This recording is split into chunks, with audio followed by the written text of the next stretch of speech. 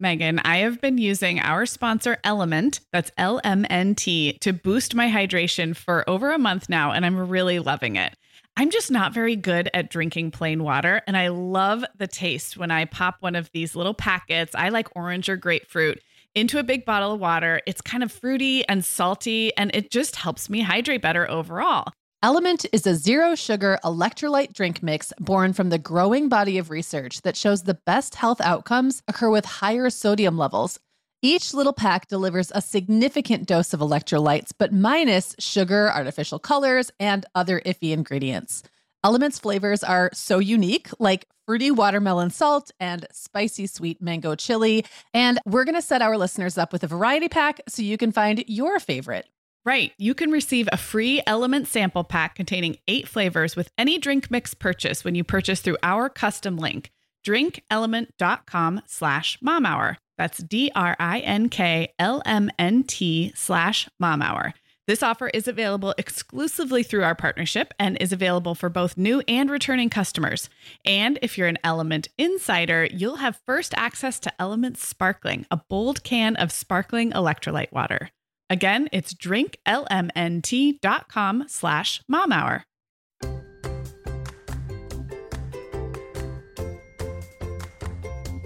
Hi, I'm Sarah. I'm a mom of 3 kids, ages 2, 5, and 7, and I live in Southern California.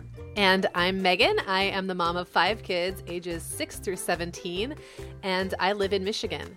This is the Mom Hour, part of the Life Listened Network.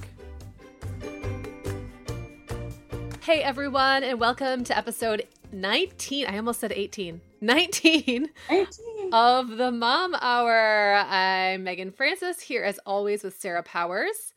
And we are just really excited to be both getting back in a routine. It's not technically fall yet, but we are both in our, fall academic year routines now, and it feels good. And back to recording. We took a little time off.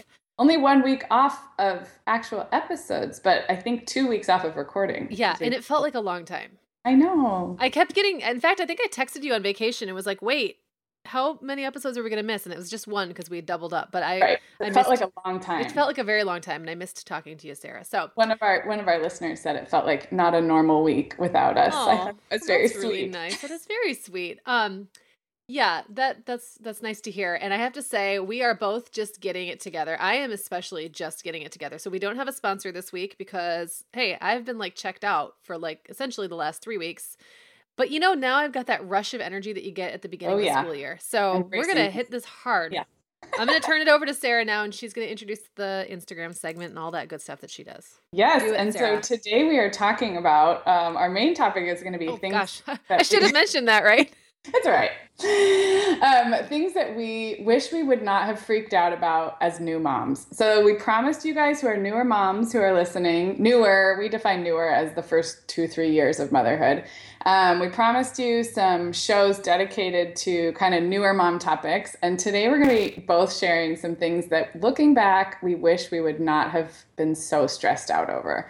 And I think it's going to be really fun. I think we have very different things that we maybe not as flipped different out as over. You think. I know, we always say that and then we're like the same. Yeah. But before that, I thought we'd catch everybody up on what we've been up to, and we like to do that through our Instagram streams because it's fun, and then we'll share those pictures with you guys at themomhour.com if you go over to the show notes. So Megan, did you find a photo in my stream that caught your attention from the last couple I found 2. Okay.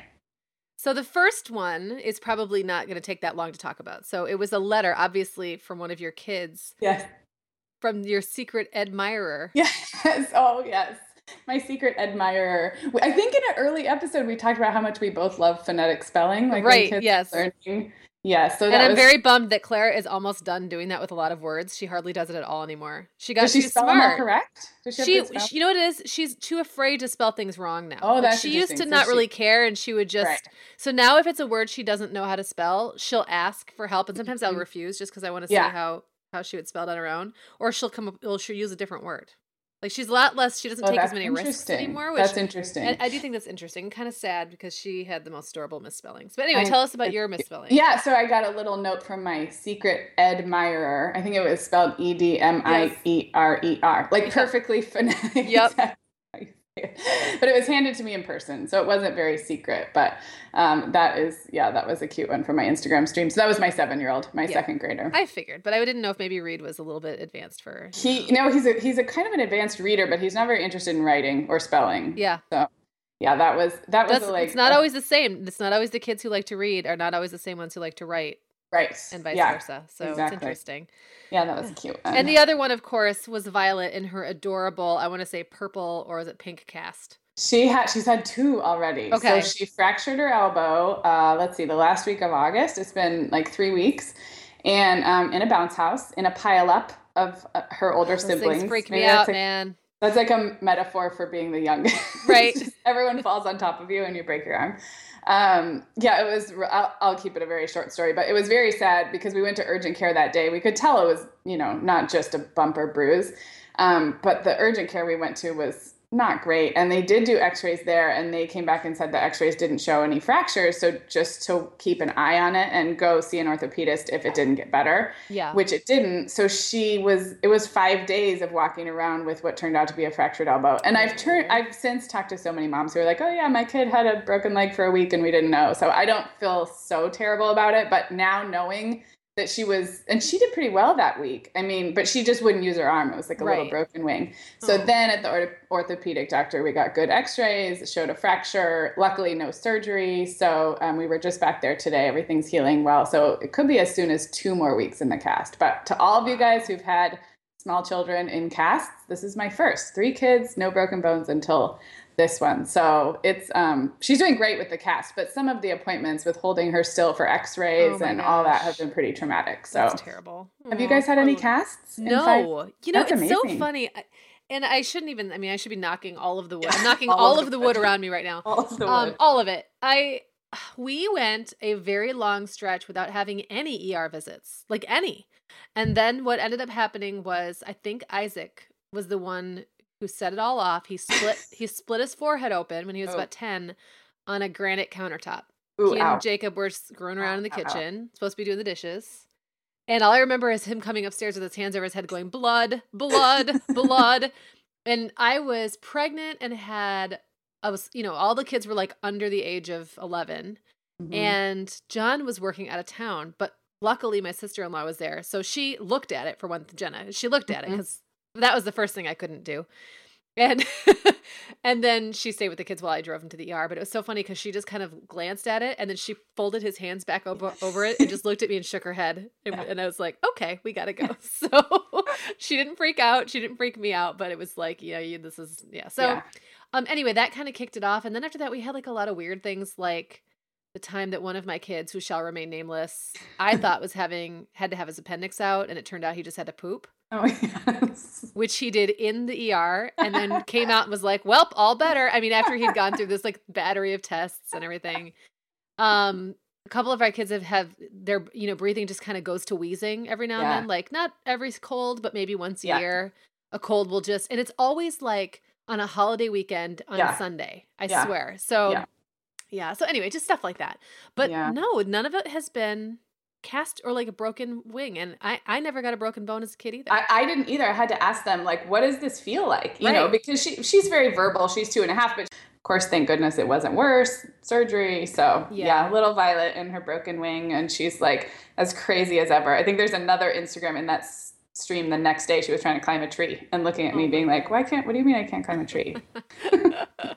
I think that might have been when I was on vacation, because I think Jenna showed me that. Yes. Yeah. So over to your last couple of weeks. I'm looking at all these great pictures, but the one I love is you and Clara fishing on the boat. So tell us about your vacation, your end of summer vacation. Yeah. So we did I would say this is our first real family vacation where it had nothing to do with work, because we've done a lot of travel and I've had a lot of great opportunities to do trips with the kids for blogging and stuff, but it's different when you're traveling and you have a story to write or something. You have to blog about it or something. It's different.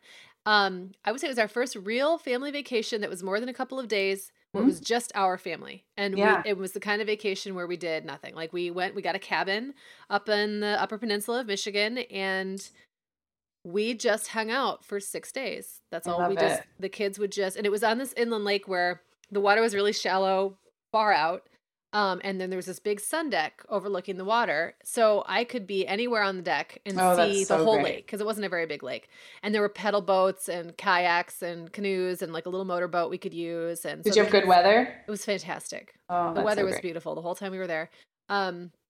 So the kids would just go out fishing every day with John, and sometimes I'd go and sometimes I'd stay back and putter around the little cabin, and Yeah. sometimes I'd just lay on the deck and read magazines. It was fantastic. And so that picture was, I think, maybe our second to last night, and at dusk John took me and Clara, because he'd been taking the boys out a lot, Right. but he took just Clara and I out and we fished, and Clara caught one. I did not. I'm not terribly patient. Yeah, I was going to ask how everybody did with fishing. Like, well, the first 3 days were a total bust. We didn't get anything. And all these other people on the lake were like, oh, this is the best fishing lake. You'll catch hundreds of fish. And we're like, maybe there's something wrong with us. But then the last day, John kind of figured out where to go, found the spot. And they were catching them so fast. I mean, they were just throwing them back. They were like catching, throwing, catching, throwing, catching, throwing. And then we did try to, like, the kids really wanted to eat one. So John said, okay, we have to fillet it and everything. And so we filleted one, and that was enough for them. And then so they took the rest and then let them all go. Yeah. Clara caught one. I like to reel. I mean, I like to cast and reel, and the kind of rod I was using, that's not the way, or the bait or something. I don't know. I'm not really sure. That's not what you're supposed to do. You're supposed to just put it in and sit there. Oh, interesting. And, yeah, that's not really I'm a little more action oriented than that. Well, that's what I was thinking, is even kids, like, in these day and age, things are, you don't do a lot of pastimes where you just sit and wait. So I was curious. Well, and when it was one time, we all 7 of us went out on this boat, and it was not that big. And so John wouldn't let anyone cast unless he was standing right there, because it was, that would have been a disaster. If 2 kids had tried to cast at once, we would have all gotten hooks in our eyes. It would have been terrible. So John would go around, try not to rock the boat. Piercings that you didn't. Yeah, exactly. Try not to rock the boat too hard, and then he would help someone cast, and then we'd all sit there. But that was fun because we were all talking, and I think that was the fun of it, was just kind of sitting on a boat together talking and, looking in the water and trying to figure out. And all kids are different. I mean, some will sit there, like Owen will sit there till the bitter end. And he'll keep going back. And then Isaac kind of lost interest after like a day. Like, it was like, hey, when you find some fish, let me know. I'll be over here. So we fished all day and swam. And then at night, the kids would play chess and checkers. And I love it. John would do what I like to call fire ranching. He's very into building fires, and he would start his fire like around 5 and then basically just work on that for the rest of the day. And we would just sit around the fire. It was fantastic. Best. I love it. That is great. Well, we'll share that picture and link to the whole rest of your stream. And before we launch into our main topic, just if you are a newer listener, everything we talk about is at themomhour.com. This is episode 19. And we'll put those pictures up and everything else we talk about in this episode at themomhour.com. Absolutely. So I'm glad you guys are back. I feel like we were cut off from each other for a while. I know. It was kind of sad. And I had very little cell service, which was fantastic. I didn't need it, but it was a little frustrating because I wanted to upload pictures and stuff, and I couldn't. Right. I couldn't make that happen. So, but it was nice to be a little disconnected, and yeah, definitely. Very relaxing, and I came back ready to hit the ground running for the school year. Yeah, I think we're all ready. People's kids are still trickling back in this second week of September, but I think everybody's ready. Sarah, we both know this time of year can be crazy. So this is a great time to get ahead with no prep, no mess meals from our sponsor, Factor. I love how these meals are ready to eat and delivered right to your door. I mean, you can't beat that convenience, but most importantly, they're seriously delicious. Yeah, Megan, I agree. Our whole family was impressed with the quality and flavor of Factor meals we tried. And it turned out to be a great option for my teenagers when they got home late from a theater practice or came home from school super hungry. There's zero prepping, cooking, or cleaning up. Factor meals just need to be heated for about 2 minutes and they're ready to go. Yeah, and for any listeners with wellness goals this month, Factor has 6 menu preferences to support your lifestyle. Whether you're trying to boost your protein, avoiding meat, or simply focusing on well-balanced meals. And you can pause or reschedule deliveries to fit your lifestyle. Make today the day you kickstart a new healthy routine. Head to factormeals.com/momhour50 and use code momhour50 to get 50% off your first box plus 20% off your next box. That's code momhour50 at factormeals.com/momhour50 to get 50% off your first box plus 20% off your next box while your subscription is active. Okay, Megan. Well, over here at the Mom Hour, we are big fans of our sponsor, Our Place. In fact, you, me, and our team member, Katie, were all comparing notes on our favorite product. Katie was telling us that even though she's packing up to move her family to a new house, she cannot put that mini perfect pot from our place into the boxes yet because she's using it like every night. Well, as someone who also has a perfect pot, I got mine as part of their mini home cook duo set. I get it. It's nonstick, which is key, but it also has all these handy features like a steam release lid with a built-in strainer and this nice beechwood spoon that nests on the handle in this perfect little peg. Okay, well, I didn't get this pot, but now I want it. That sounds so great. Our Place's cookware is great to cook with, beautiful to look at, and healthier for us as well. All of Our Place's products are made without PFAS, also known as forever chemicals. In addition to their cookware and tableware, Our Place is also making waves with their Wonder Oven, the most stylish all-in-one air fryer and toaster oven. Again, free from the forever chemicals found in many of those air fryers. Listeners, Our Place offers a 100-day trial with free shipping and returns, and we've got a great deal for you. Go to FromOurPlace.com and enter the code MOMHOUR at checkout to receive 10% off site-wide. That's FromOurPlace.com, code MOMHOUR. All right. So today's topic, again, is things we wish we wouldn't have stressed out about so much when we were new moms. So I have no idea what yours are. I thought we'd each do about 3 since we have a tendency to talk forever. And yeah, we've gotten a lot of emails from newer moms who I'm so thankful that they're loving the show because we have been talking definitely about more school age kid issues lately. So this one is all for the new moms, and hopefully some of those more experienced moms will share your feedback with us too about things you wish you wouldn't have freaked out about. So do you want to kick it off, Megan, or do you want me to? I'm good. Well, I think that actually maybe our first one is the same. And I think it's something that everybody can relate to. Okay. So your first one was breastfeeding, right? Yes, and specifically pumping. So I'll share, and then maybe yours has a different slant. So I went back to work after 3 months when I had my first baby, but I was fortunate enough to work a 50% part-time. So I worked 2 long days in an office, full 8 to 5-ish days, and then I kind of flexed the rest of the half-time over the course of the week at home. So really, I only had 2 full office days and 2 full childcare days to worry about. But the part of breastfeeding was fairly easy for me in the beginning. I mean, the usual like bumps in the road, but nothing too stressful. I liked it. I was committed to it. And started like introducing bottles, and that went fine before going back to work, everything by the book, like made sure she'd take a bottle. But the pumping part was where I got a little bit hung up on the details. And you can probably laugh, Megan, because you know me and I am a details person. So I can sort of get like overly stressed about them sometimes. But I think with the pumping, the main thing I wish I wouldn't have stressed out about was how much I was producing in a day of pumping, how much I was sending to daycare, if that was enough for her. I mean, I'm talking about like looking to the ounce level on what I was pumping and the ounce level of what I was filling up to send, and trying to pump on the exact schedule of when she would really in real life be having a bottle at daycare. And, when you read the guides, and those are the guidelines they give you, certain things I'm able to just kind of internalize and walk away from, but certain things I just and we all do this, got like married to those recommendations to an absurd degree. So I just remember feeling really stressed about producing enough. In the beginning, she was only 3 months. I was still producing a lot, but I would say after 6 months, and she started a few solids, and there's kind of that natural, I think, reduction in supply in that 6 to 9 month mark, which would have probably been a sign that she was just drinking a little less, or I was getting more efficient in production. But I was like so dead set on sending 3 6-ounce bottles to daycare. So 18 ounces and like to the line, and I wasn't doing it in a day of work in 3 pumping sessions. So then I would try and make up over those other days I was home. And I guess that's a long way of saying it just, those ounces didn't matter as much as I thought. I could have either sent less. I could have supplemented with a little formula. I just could have asked daycare, like, hey, is it, is she even finishing those bottles?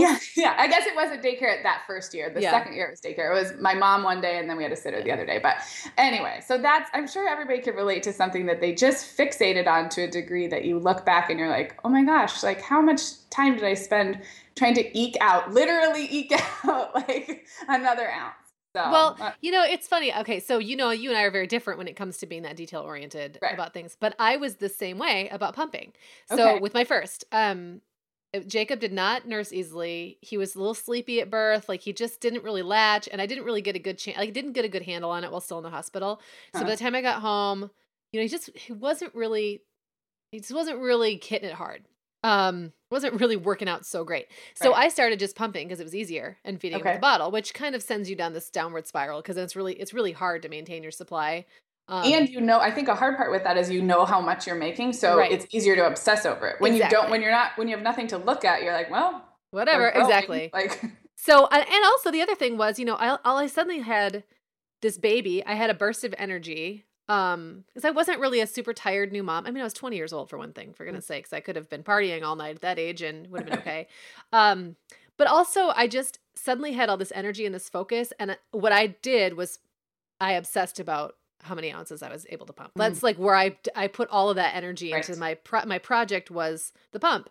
And so it took a long time. I think I pumped almost exclusively for like 2 weeks until he got a little more mature and was able to kind of figure out nursing. And then it got much more normal after that. But for those first couple of weeks, 2-3 weeks, I had that, you know, they have those charts in the books where they tell you how many ounces a baby of what size should be taking during what time period. But again, like you might pump 3 ounces, but then the baby takes 2.5. Well, in a little tiny baby, like that half ounce it's a lot. I could have saved that to the next and added it in, but I'd be like, I felt like I had to have a fresh 3 ounce, you know, supply. Well, they scare you about, you know, the health concerns about, and not that it's obviously good to know what milk is safe to save and all that, but that's another thing that's real easy to get obsessed over. You know, it is. Sanitation. Well, and I will say, I think that we're a little hyper vigilant about that a lot of times. Like, I think that honestly, and I have some issues with La Leche League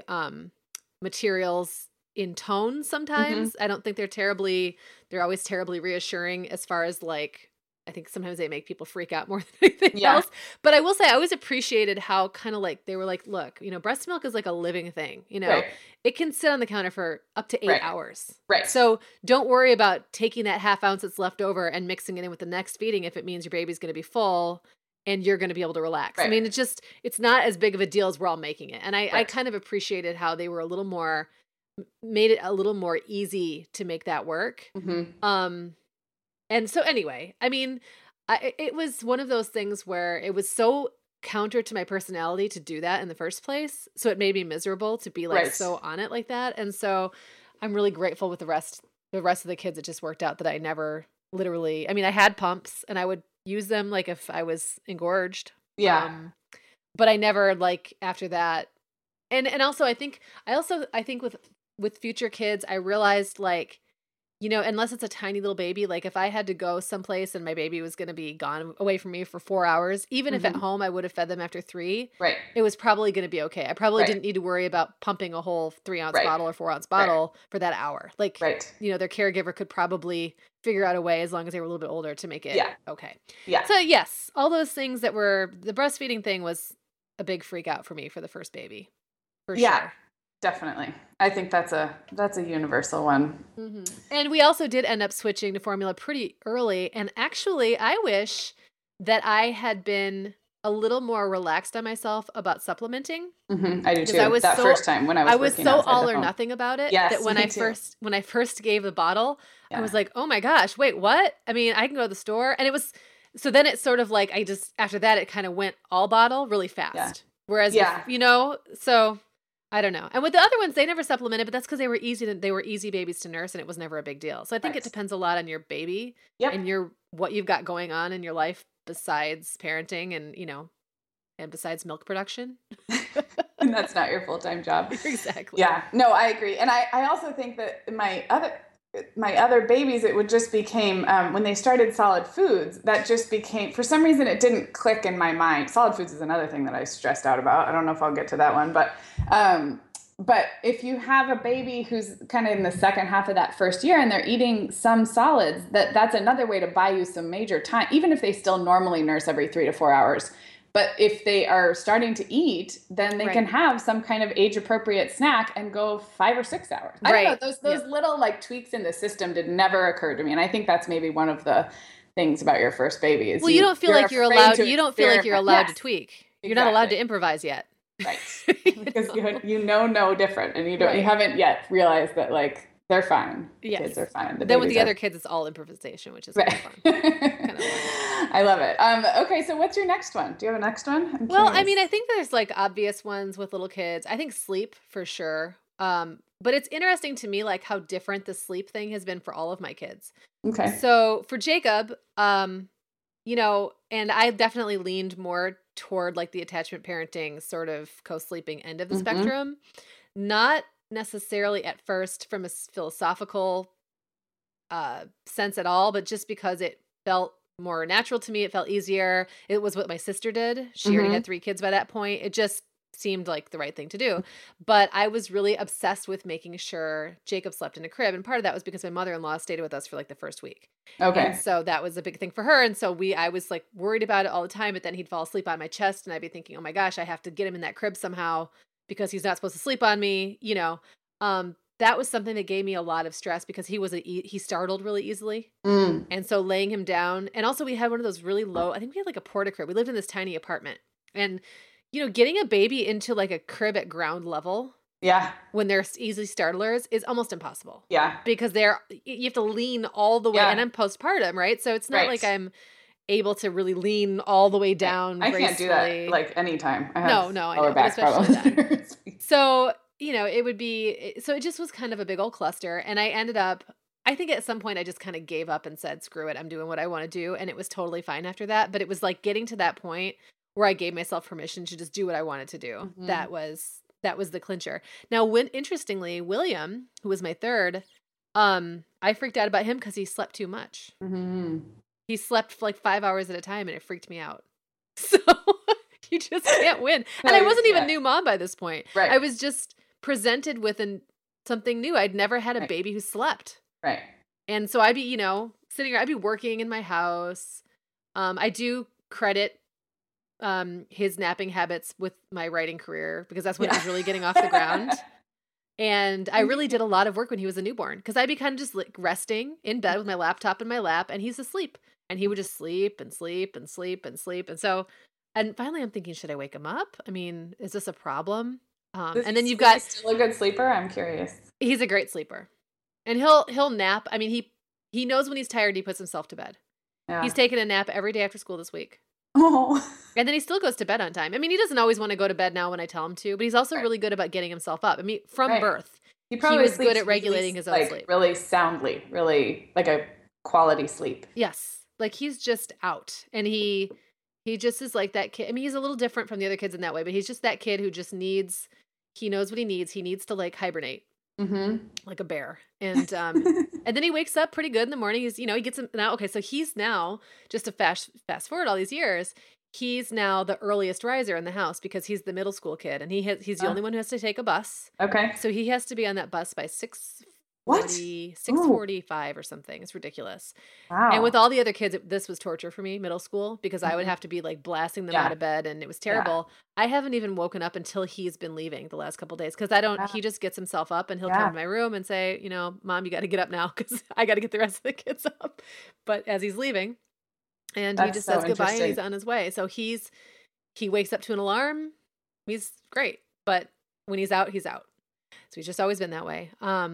So anyway, that's just another thing. Did you also, is that one of yours? Yeah, well, so sleep is one of mine, but from a totally different place, not even the newborn or like brand new baby stage. So those who know me will laugh, but I'm pretty like stuck on naps and bedtimes for a couple reasons, just to defend myself. I'm not a good night person myself. You know this about me. Oh, yeah. So I start to get tired when the kids get tired. And if my kids went to bed at 9 or 9:30, I would have no time after because I like to go to bed at 9:30. So that's one of the reasons. I've always been pretty much an early bedtime person. And the naps allow me, because I've worked part-time from home since I stopped working outside the home. And regular nap schedules from whoever's a toddler at that time or preschooler have allowed me a couple of hours a day to work, which adds up to, 10 hours a week. And then I squeeze the rest in. So, and it's just my personality. I thrive on that predictability and routine. So the caveat is I don't regret that a pretty regular nap and bedtime schedule worked for our family because it really did help me do a lot of things. It allowed me to work part-time. It allowed me to have time with my husband after the kids are in bed, and my kids are naturally early risers, so it gets them the sleep they need. But I will say that I don't even think I'm over this. I think this is still something I wish I didn't stress out about, which is like 10% of the time there's an opportunity to keep them up late or to skip a nap or to have them nap in the car because there's something fun going on or life presents itself. And that 10% of the time is where I really still deal with like, you know, not major anxiety, but like it stresses me out. And that I can look objectively and say, Sarah, that's just not that big a deal to keep them up late one night or to miss a nap.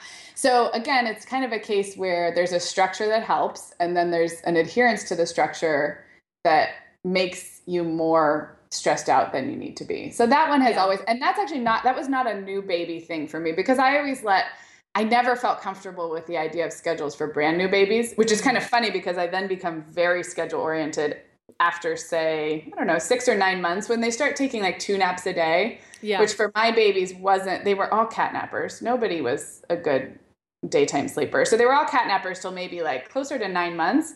And when they were down to like 2 naps a day that you could predict is when I would have that moment with all 3 kids where I'm like, okay, well, if I can predict this, I want to use it to my advantage. And I would plan the rest of my day around 2 naps and then 1 nap. And I would not budge. I mean, I plan school pickups and social outings and work time, everything around naps. So that's okay. But I could have always stood to lighten up, and can still stand to lighten up a little bit about like the 10% of the time when it doesn't go the way I want. Does that make sense? It's like healthy food, right? You nap people, you crazy sleep people. Well, it's not crazy to me. I mean, I think that works for you guys. And I honestly, looking back, I could have stood to be a little more structured about sleep for my own sanity. I think that for me, when they were really little, it didn't work for us for a lot of reasons. And I think a lot of times I would miss the window where it would be a good time to start getting things more structured. You know what I mean? And so like kind of once you miss that window, you're really kind of fighting. Right.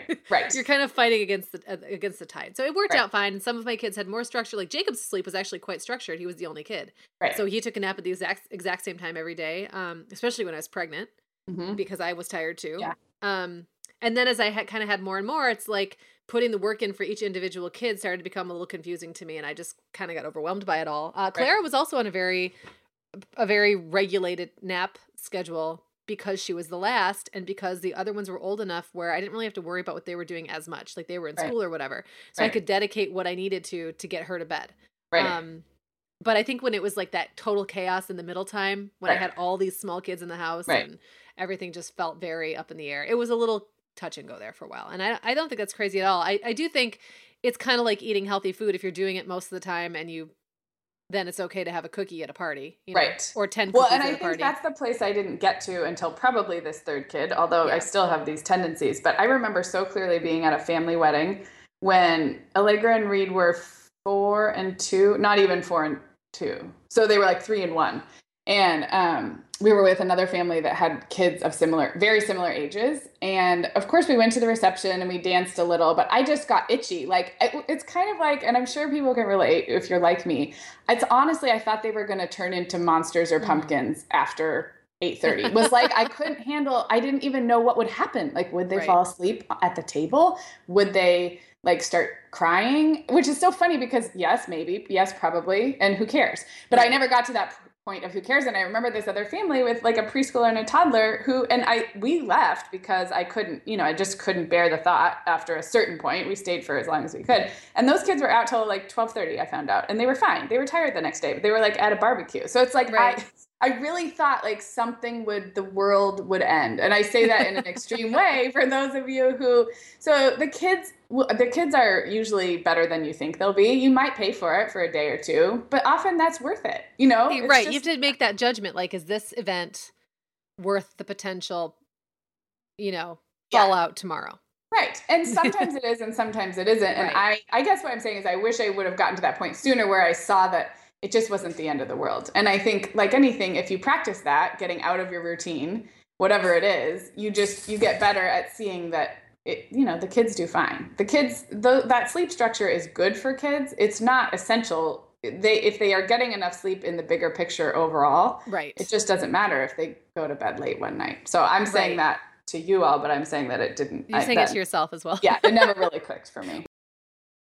We are welcoming back Vionic as a sponsor today. And Sarah, I will be honest, I was sorting through my warmer weather wardrobe the other day, and it could seriously use a refresh. But you know what's good to go? My shoes. I've got a great selection to choose from thanks to the Vionic Vitals collection. And lately, the pair I keep putting on again and again is the Uptown Loafer. I have two pairs, one in sand suede and the other in camel leather, but please don't make me pick a favorite. Oh, I won't. I'll let you keep both. That's so funny, Megan, because I was a little jealous of your Uptown loafers. I was the last one on our team to get a pair, but I just did. I also got mine in the sand suede, and I think I've worn them like 4 times this week. They really finish off a cute spring outfit. The Vionic Vitals collection has the best essential styles for everyday wear to get you ready for spring. And no matter what shoes you choose, you'll be on the go in comfort because every single pair of Vionic shoes delivers their trademark VioMotion technology for a difference you can feel. Vionic sandals, sneakers, and flats all offer incredible support, stability, and cushioning, and every pair comes with a 30-day risk-free trial, so it's easy to try them out. Use code TheMomHour15 at checkout for 15% off your entire order at VionicShoes.com when you log into your account. That's a one-time use only. Vionic Shoes. Wearable well-being for your feet. Sarah, our sponsor, Hiya Health, makes a kids' daily multivitamin that parents can feel great about giving their kids because they have no added sugars or dyes. And our kids who have tried Hiya vitamins have loved them, which is important, right? Because what good is a bottle of vitamins that your kid won't take? Hiya was founded by 2 dads who didn't like the ingredients label on some of the popular children's vitamins they were seeing on store shelves, so they got to work developing a formula that would help fill the most common nutrient gaps in modern kids' diets. Hiya's Chewable Kids Vitamin is made with a blend of 12 organic fruits and vegetables and then supercharged with 15 essential vitamins and minerals. They're also vegan, dairy-free, allergy-free, gelatin-free, and nut-free. Hiya manufactures their vitamins right here in the USA with globally sourced ingredients, and then they ship their chewable vitamins directly to your door on a pediatrician recommended schedule.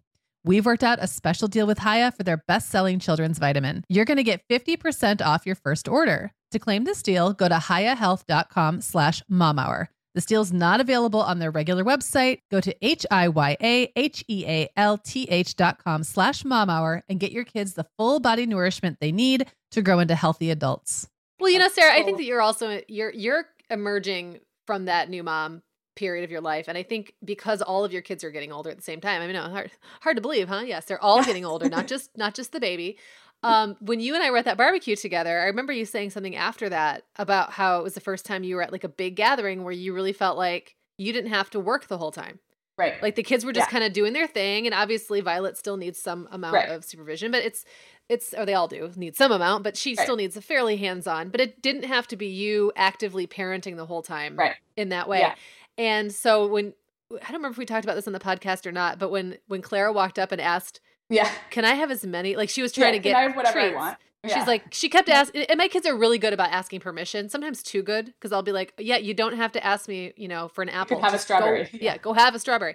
But she comes up and she's like, can I have a cookie? And I said, yes. And then a couple, 15 minutes later, we're all hanging out, having a good time. You and me and Brian and John are talking, having fun. And she comes back up, can I have a cookie? Can I have another cookie? And I kind of put her off for a minute and then answered her. She's like, well, can I just have as many as I want? Yeah. Like she was just preemptively trying to just get the blank check. Just skip over this whole process. And I was like, you know what? Yeah, we're leaving in half an hour anyway. You can have whatever you want. So it was kind of funny, but it was just, I think when you have a 6-year-old, you can do that. Right. When you have a 2-year-old, maybe that's just a recipe for disaster. Kind of the same thing with sleep. Like if you had a 1-year-old who, if they don't fall asleep at 10, will be up screaming in a hotel room all night, then maybe you don't have the same leeway you would if you had a 4-year-old or a 3-year-old who can kind of just deal. And you know what I mean? So I think that there's a lot that goes into play when you make that decision. And I certainly don't ever, even though I was at the complete opposite end of the spectrum, I don't ever think it's weird when people, we don't want to leave because their kids need to sleep. Right. I do get a little, I think there's a smug way of saying that you're a stickler about sleep, and there's a smug way that people there's say a it. smug way to deliver. Kind of implying that nobody else is and everybody else sucks. And I don't Right. like that so much, but people can be smug about a lot I'm of not. things. I don't think No, I'm you've that never way. come I off fully as smug. own that it's my own neurosis. That I'm You've getting never come better off with as smug. over time. I just think there's a funny way. There's a certain way that parents can be about a lot of things, and sometimes we choose to do this can come across just as, hey, well, this is what we do, and sometimes it can come across as like, we're really sticklers about sleep in our family. Right. That's really important to me. That's really implying important to me. it's Yes. not important to you. Exactly. So No, and I think like the last thing I'll say on this is that I was so tired for so many of those years Right. that there wasn't a lot of fun opportunities that was worth any of the hassle for me. Does that make Yes. sense? Like, Oh, I yeah. didn't want to be up till 10. I also didn't want to deal with a cranky kid the next day because I didn't have the bandwidth to enjoy those non-kid hours or those non-hands-on. So now that, like you say, I can go to a barbecue and everybody plays and I can socialize, and Right. this day will come for you too someday, new moms, then I can make those choices and accept the consequences because I'm less tired. yeah. End of story. I remember actually there was kind of like a moment I had a revelation and I am the person who wants to close the party down every time. I am the overstayer. I'm the last person gone. I mean, not every time, I'm exaggerating a little bit, but I just don't want to go to bed. If I'm having a good time, I do not want it to end. So I remember being really frustrated when, not so much Jacob, he was just the easiest baby, like all that stuff. You could just Right. throw him in a corner and he would play and then fall asleep. It just didn't matter. But Isaac was tough. And I remember being at a family gathering and he probably really needed to go to sleep. Mhm. And it was getting later and all the adults, and it was my siblings. So I was on the younger end of adults, Mhm. but there was all my brothers and sisters and my dad and whoever else was there wanted to play cards. And I wanted to play cards. So I sat down with him in my lap and, he's grabbing cards out of my hands. Right, And like, right.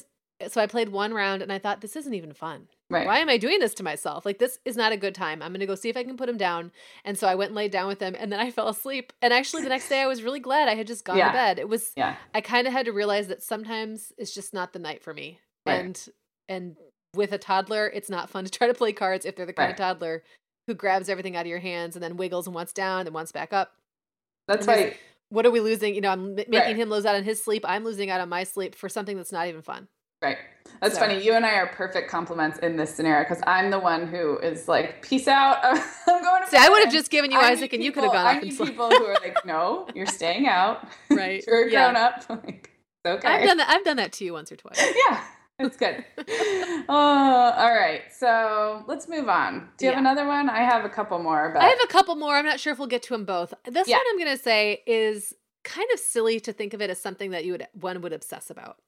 But I think that it goes along with baby equipment. And what are you going to put your baby into?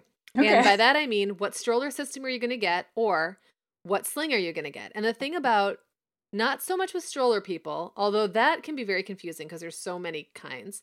Sling people, like hardcore sling people, Uh-huh. can be very strident. Did you run into this at all? I didn't because I was not really in those attachment parenting circles in the beginning, although I kind of read up on the philosophy. So I didn't know. Let me let you in on this. And, Yes, and please. also keep in mind that when I first was sort of introduced to this world, it was a pretty new concept. Mhm. You couldn't just get slings anywhere. You couldn't just buy Right. them. You I had mean, to be in the. They had to be ordered online or like these It's specialty counterculture. boutiques. It was a counterculture. And you could recognize other sling moms. It wasn't a fashion accessory. Like if you saw another mom at the store or at the zoo or whatever with a sling, you were like, oh, Right. we're in the same club. Right. So with Isaac, I got a sling. It was great. I totally was sold on how easy it made getting things done, blah, blah, blah. Mm-hmm. He was a huge baby. And within a couple of weeks, my back started hurting. Mhm. And so then, and at this time we didn't have a lot of money. And so I went online and was trying to find out like what my options were. And people were recommending all these different slings.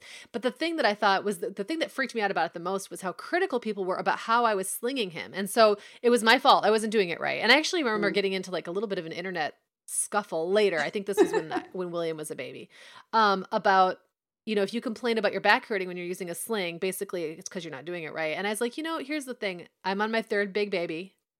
And I'm telling you, at some point, Right. it doesn't feel good anymore to Right. sling. I'll do it for a while. I'll do it if it makes sense. Like if we're out someplace and like makes it easier for me, or it's like a quick trip. I was never one of those moms who wanted to lug around the car seat. I always would end up with bruises on my legs, and I think that's bad for your back. And it's, I get why people do it every now and then, but for me, it was like, why am I going to take this thing out of my car? Like, why don't I just take the baby out of the car? So I get that it makes a lot of sense to have a carrier. And also people who are like, there's like factions. So I have an Ergo, which I loved. Right. But there are people who don't believe you should put your baby in anything that spreads their legs out. Right. Yes. That's a big thing too. I kind of started to tune into this like years later, like with the third kid. Yeah. Yeah. So there's all these factions who believe different things are right. And I spent a lot of money and I got really like obsessed with it for a while, only to realize that I have monster babies and I have tight shoulders. And that combination does not always work for a day of slinging your baby. By the time my babies, by the time they were a few months old, were like 15 pounds. Yeah. So put that with I have, I always carry tension in my shoulders. Like if I go get a massage, that's the place where like, holy crap, like what is this knot? It would start to ache. And then I would start to do that hunched over thing. And it didn't matter how many times I adjusted them. I tried different slings. I know people are at home going, but did you try? No. Yes, I tried that one. Yeah. Whatever one you're about to say, did you try? I tried that one. I tried different wrap styles, blah, blah, blah. It just didn't really feel good anymore. The funny thing is with Clara, I just never, like I had a sling, but I think it was packed away. I never found it. And I just never used it. And I think she was the most carried baby of any of them.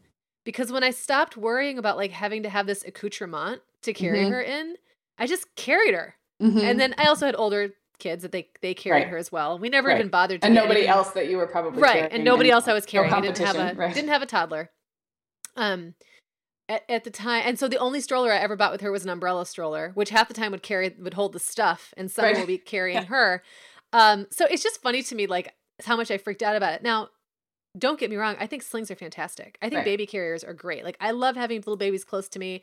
I feel like it's a very nurturing, warm thing. I love it. I think a lot of times there's no reason to have to deal with these huge stroller systems that cost, hundreds of dollars and are bulky and blah, blah, blah. Love slings, especially for newborns. But it's something that I spent a lot of time freaking out about. Yeah. And I listened to other people when they would say, no, your back doesn't hurt. Well, I was going to say that's the way bigger issue that you pointed out, which is when somebody else is saying this should work. This should work for you. And that could be applied, whether they're saying that completely rudely or just kind of implying it. I mean, that happens with everything, right? With sleep training, with breastfeeding, with So for another example of that, this shouldn't, was breastfeeding with 3 of my babies. I had terrible nipple pain, and they were older babies. Like these were, or like subsequent babies. To Jacob, I had none. With the next 3, it was terrible, and it was not my latch. But people would say it shouldn't if you're doing it right, it won't hurt. Nope, sorry, it just hurt. They had they were really hungry, large babies. Isaac was 9 pounds, 12 ounces. William was 8, 9. It hurt a little less with him actually.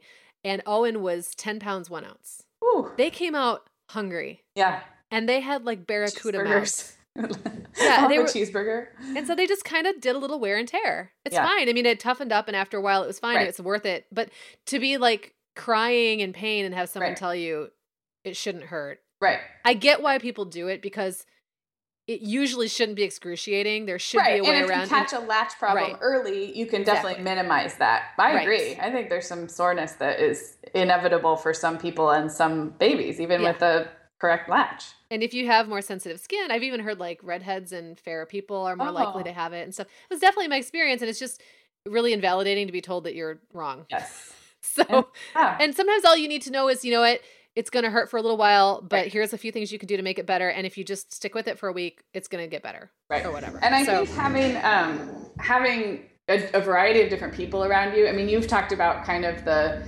attachment parenting online groups that you were a part of. And that's, a little bit of a hive mind in one scenario. Or if you're only consulting, say, like the mainstream books and your pediatrician, that's going to be another belief system. And I think I lucked into kind of having a pretty good variety cross-section of people around me in that first year, which does really help, because the sooner you can realize that there's many shades of normal, the more confident you get in sort of trusting those quote unquote instincts. Does that make sense? Like if you're only around one opinion set or belief system, it's just really hard to do anything that goes against it, even when it feels right. Whereas if you surround yourself with kind of a variety, it's easier, maybe. Yeah, I totally agree. And I think for me, because so much of this stuff was still so very divided up and kind of underground, really. And I was doing so much of my reaching out on the internet. I was doing, most of my socializing with other moms at that time was via not even really blogs. This was even before blogs. It was forums and chat rooms.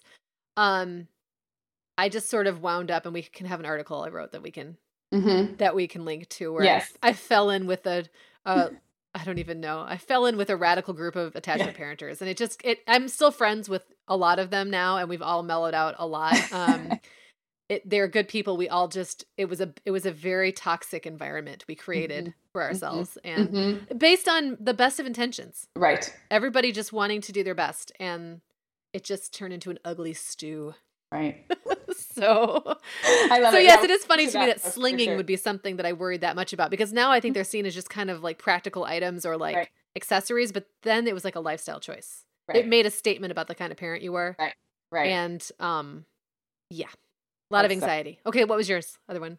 Oh gosh. Okay. So I'm going to do a quick one because we've used up a lot of time. I have a couple more, but this one I think is funny because this is an example of something that has already, in the very few years that I've been a mom, completely changed in terms of what doctors and pediatricians are recommending. So that's just another point of all this is that things change, and the things that you try to adhere to when you're trying to stick to the rules change anyway in 10 years.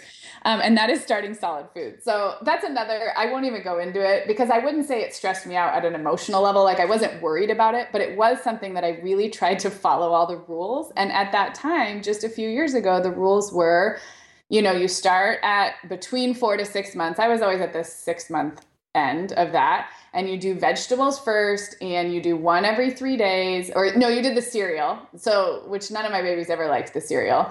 Anyway, and you were very careful about introducing one food at a time, waiting 3 days to see a reaction. So now, and you listeners can totally just come at me if I'm wrong, but I believe it is more and more mainstream pediatricians are now saying basically anything is okay except honey, like as soon as they're ready for like anything. There's no stages anymore. Yeah. And I think we're in flux. So I'm painting this with a way broader brush, but in general, and I have a niece who's 9 months, and my other baby friends, they're saying, I think the age of starting is, I don't know that that's changed too much, but in terms of how you introduce and being so careful about what order foods are introduced, it's like, it's all gone to the other I feel direction. like the age of starting has definitely gotten older for more doctors. I wouldn't say that's definitely, maybe the AAP hasn't adopted that yet, but I feel like at least from when Jacob was a baby, it was more like, around 4 months, and people were doing it earlier, and often doctors were recommending to do it earlier. And then it was sort of the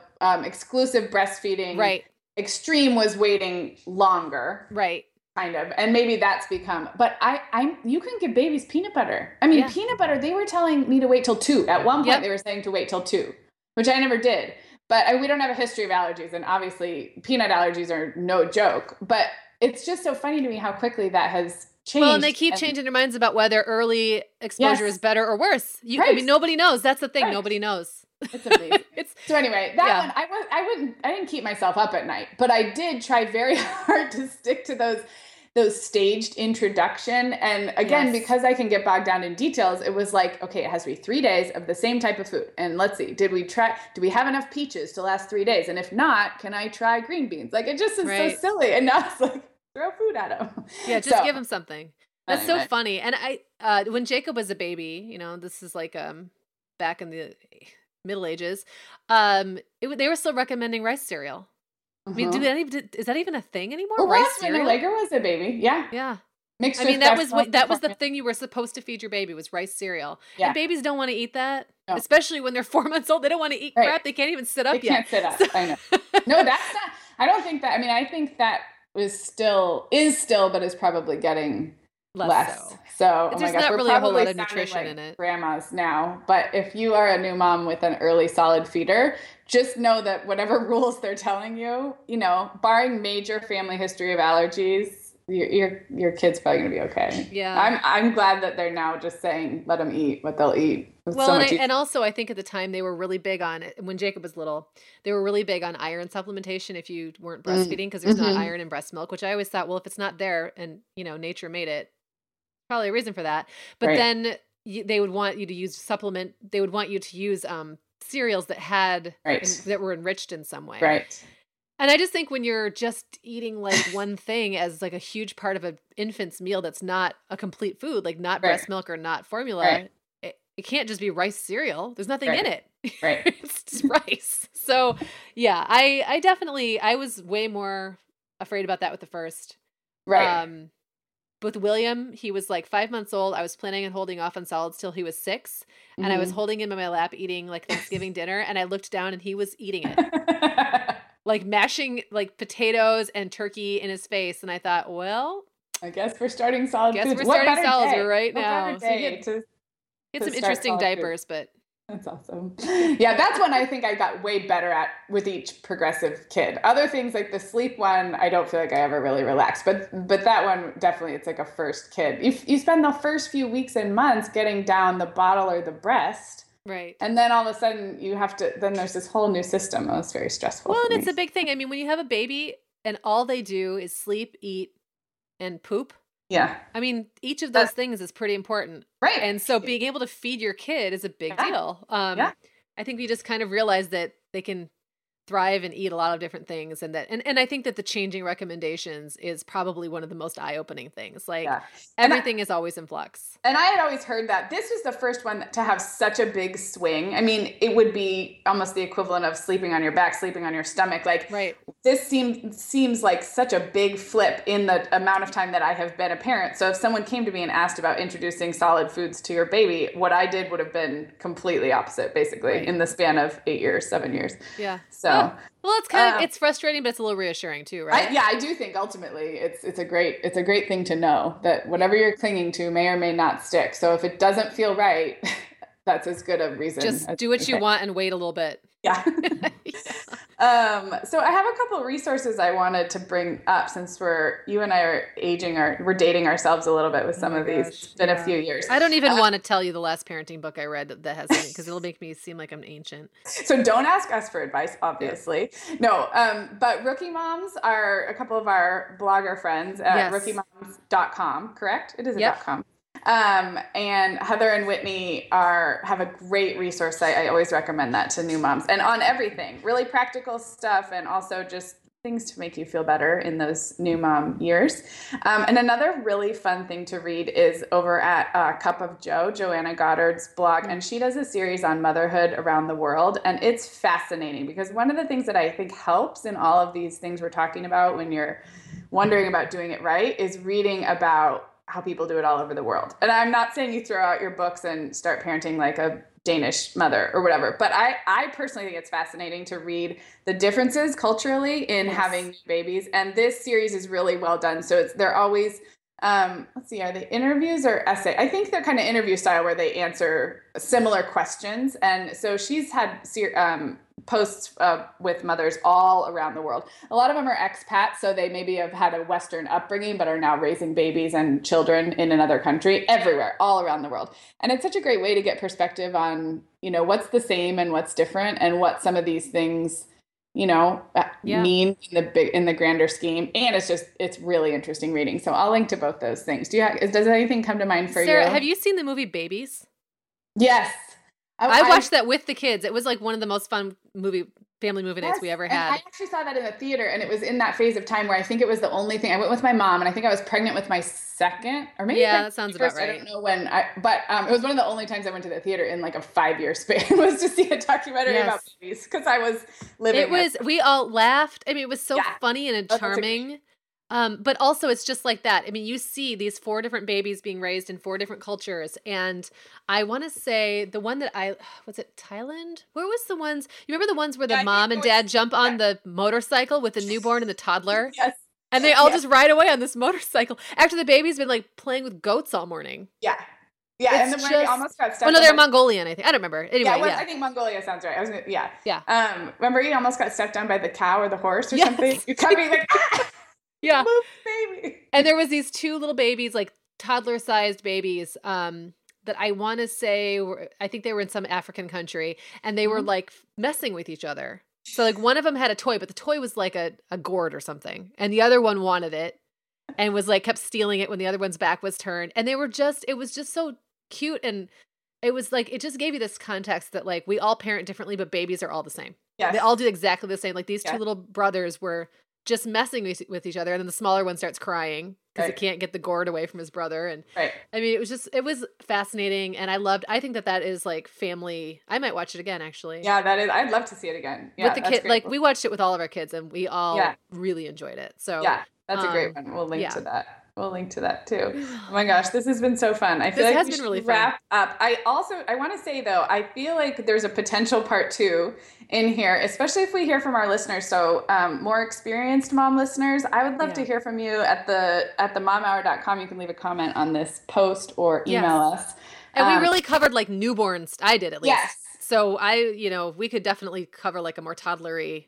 Yeah, because I feel like if those of you out there who are like us and you're past the intense early years, share some more things that you stressed out over and maybe didn't need to, we really could do a part 2. We could read some of your responses. And then new moms, please do email us and let us know what you're thinking about and what you're facing. And if this helped or if we just made you worry about more things. Oh my gosh, I hope we didn't do that. I hope not, because I think that I think the message here is we did it like a lot of different ways and it all turned out pretty good. So so you can always email us hello@themomhour.com and leave a comment on the post for these show notes, which are at themomhour.com, episode 19. Anything else you have to wrap up? I think that's it. We'll be back next week because we are back to our weekly schedule now. So yes, and we'll be back with episode 20. That sounds official. Yes, it sure does. We'll do something special. All right. Thanks, everybody. Yep. Have a good one.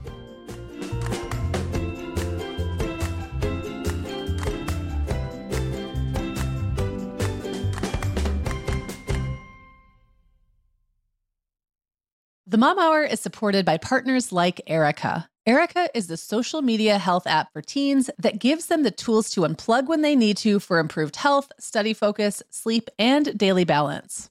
Erica was built by a dad of 3 boys who saw that teens themselves were really becoming self-aware to the risks of social media, and he wanted to help them self-regulate. Erica works to hide distracting apps from your phone at the touch of a button, keeping them out of sight and out of mind without deleting your data. Tell your teens about Erica and save 20% on the Erica family plan with promo code TheMomHour. Go to erica.app and search for plans. That's Erica with a K, ERIKA.app, and use code TheMomHour to save 20%. The Mom Hour is brought to you by partners like Chatbooks. Chatbooks makes it beyond easy to create beautiful photo books by importing your digital photos from anywhere. Instagram, Facebook, Google Photos, or directly from your phone. The books come in a variety of sizes with beautiful cover options and binding styles to choose from, and they start at just $15. Plus, we have a great deal just for our listeners. Use code TheMomHour20 to save 20% off your purchase. Just download the Chatbooks app and use code TheMomHour20 to save 20%.